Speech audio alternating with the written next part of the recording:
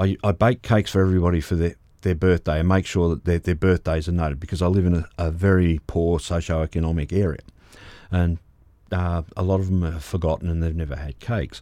So there was a boy that was turning 16, and I said, well, what would you like for your birthday? He says, I want a pinkly sprinkly birthday cake, Kenny. So I went down to Coles and I brought all the ingredients, and I brought pinkly sprinklers. Freddie Mercury would have turned his nose up at it, and I thought, there is no way these kids are going to eat this cake. They're just going to look at it and it's just going to be, well, they looked at it, loved it, and it was gone within about 30 seconds.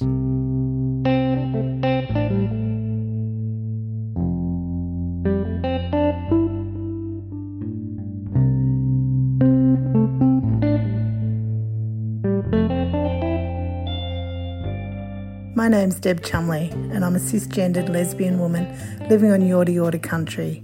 I'm the current president of Goulburn Valley Pride. I'd like to begin by acknowledging the lands on which this podcast episode was recorded, the Calithaban lands of the Yorta Yorta Nation, and pay my respects to elders, past and present. I'd also like to acknowledge the traditional custodians of the various lands on which you live, work and play today, and acknowledge that sovereignty has never been ceded. We recognise the important role that art has played on these lands for thousands of years, and feel privileged to work alongside artists continuing the creative practice of one of the oldest surviving cultures in the world. Always was, always will be. This episode you're about to hear is with Ken. Ken describes himself as a bisexual, polyamorous man. He grew up in Mansfield and now lives in Benalla. Ken tells a story of his experience and fight against homophobia. Ken has served in the military and experienced homelessness. Ken now provides support to community members experiencing hardship. This podcast does make mention of suicide, so if that's a trigger for you, please take care. I'm Ken. I identify as bi and polyamorous. I'm pretty out in the community. I was publicly outed by a DSE employee at a Christmas party many years ago. He gave me a Barbie doll and said, go sit in the corner and play with that because you're a poof. He then hounded me for the next 10 years. My mother had found out about my sexuality on the radio. My nephew in Perth found out, my 8-year-old nephew found out about my sexuality on the Channel 9 News. So basically I was outed Australia-wide. So now wherever I go, I'm treated like a bit like Dr. Phil, Oprah Winfrey, or a little bit of Jerry Springer thrown in. So grandpas will see me on the bus. Oh, g'day Kenny, how you going? I've got a gay grandson. I know he's gay, but he hasn't come out, but how do I tell him it's okay to come out? Or people will just sit down and start talking and just blah, blah, blah, blah. And I have an ease in chatting with people. Just tell me about your growing up, like where you grew up. Okay, I grew up in homophobic Mansfield, a small country town, very rural. There were 12 working sawmills. Back in the day, you couldn't have anything pink on you at all. The slightest little bit of pink could mean you were a poof. And they were very rough, tough, very homophobic. I was like David, I was the only gay in the village. That's now changed a bit, I think. But yeah. Like when you said you were outed. Publicly outed against, yeah. But, were you always comfortable with your sexual identity and how you personally identify? Well, I was living in the closet in Mansfield. I was happy to do that. I'd still be happy to be closeted now. I still deal with a lot of people that are closeted. Okay. So I'm happy to be just me. Yeah. I don't see myself as gay, bi, running around tapping the tambourine. I'm just Kenny, mm-hmm. And I do all right. I do better than most. But everybody in the town and community now knows my sexuality. I was happy to be in the closet. I had no choice in that matter. Do you think it's important for people in regional areas to have be able to go to be out and be seen? Yeah, and to have support behind them, because as you say, there's that big stigma, homophobia and bigotry and discrimination. Yeah. Well, I can see it from both sides of the fence. I can see it where people just want to get on and be themselves and do their own thing and be happy where they are. And I can see where the GBLIT community are out saying you come out and be proud and you can be who you want and all that sort of stuff. But doesn't quite work sometimes in reality. So some people, even myself, sometimes I want to be part of the GBLIT community, out tapping the tambourines, but sometimes I just want to be Kenny, the fisherman, and the redneck that just does his own thing. So I want to be able to put the different hats on and move through the community and sort of be a little bit invisible when need be. And that's sometimes the case. So you want to fit in. Yeah, it depends on what circle you're in at the time. So if I'm going to an army function with all my old mates from one area, you can't be tapping the gay tambourine. But if I want to go to Pride March, I can be as gay as I want. When we had to have the debate, the peaceful debate with the marriage equality, I had all the redneck soldiers and had to listen to them. But they've now changed 4 years after the marriage debate. It's good to see that the soldiers that were so homophobic and so nasty during that debate have now come full circle and have a conversation with soldiers after that debate. So what are you most proud of? What would I be proud of?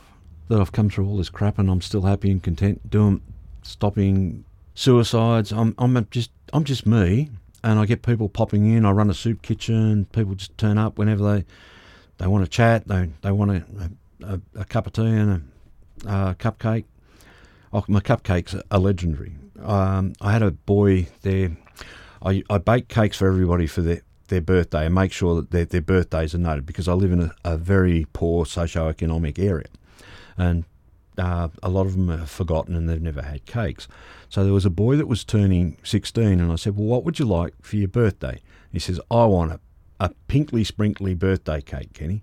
So I went down to Coles and I brought all the ingredients and I brought pinkly sprinklers. Freddie Mercury would have turned his nose up at it. And I thought, there is no way these kids are going to eat this cake. They're just going to look at it and it's just going to be, well, they looked at it, loved it, and it was gone within about 30 seconds. So my signature now is I make cupcakes, but I make them very pink and I make them sprinkly.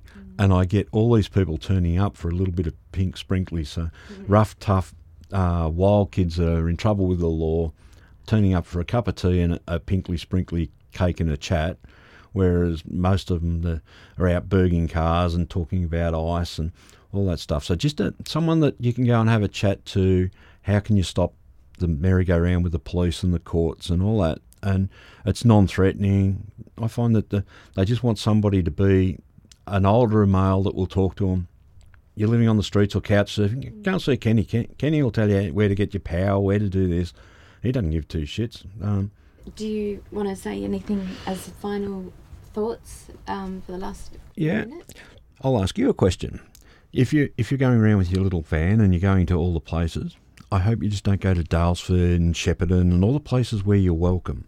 Go to the little small country towns and almost do Daniel Whithouse. Go and have a cup of tea and a chat. Daniel said that he'd go with one cup of tea at a time.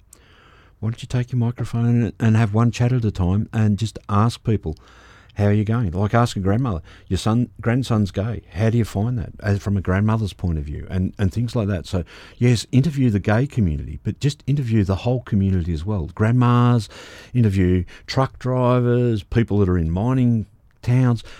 So don't only go where you're welcome.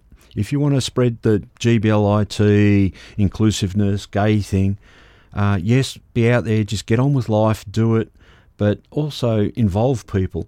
So don't just target the GBLIT. If you want to talk GBLIT issues, don't just talk to GBLIT people. Talk to the grandmas. Go to the local, Baptist church op shop and just say to the girls, we're doing this. Would you like to have a chat? What do you know about GBLIT people? What are your experiences?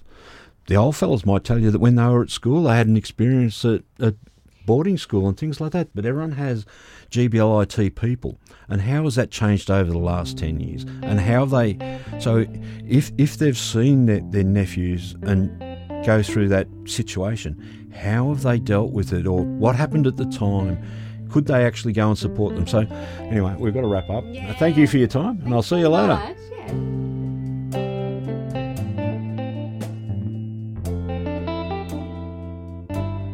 This podcast is released every Tuesday and Friday and could not have been possible without the support of our local community partners, Midsummer and the Fairer Victoria portfolio of the Victorian State Government. Throughout the series, you will hear firsthand the successes, hopes, dreams, fears and struggles of diverse members of our community. Pride Finder, the Rainbow Road Trip, was a travelling project commissioned during the 2023 Midsummer Festival as part of the State Government's initiative Victoria's Pride.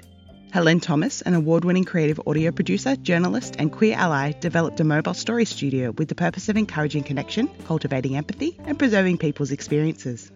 As much of Victoria's queer history relies on verbal recount, Midsummer, Helen and the Pride Finder connected with regionally living LGBTQIA+ Victorians to help capture their unique stories. These conversations are frank, honest and reflect the language, thoughts, history and opinions of the individual. Views may not be shared by Midsummer or the Victorian State Government. Please keep yourself safe and refer to the show notes for specific triggers related to each episode. If something in this podcast has made you feel uncomfortable or brought up challenging feelings, please seek support from a loved one or from one of the helplines listed at the bottom of the show notes.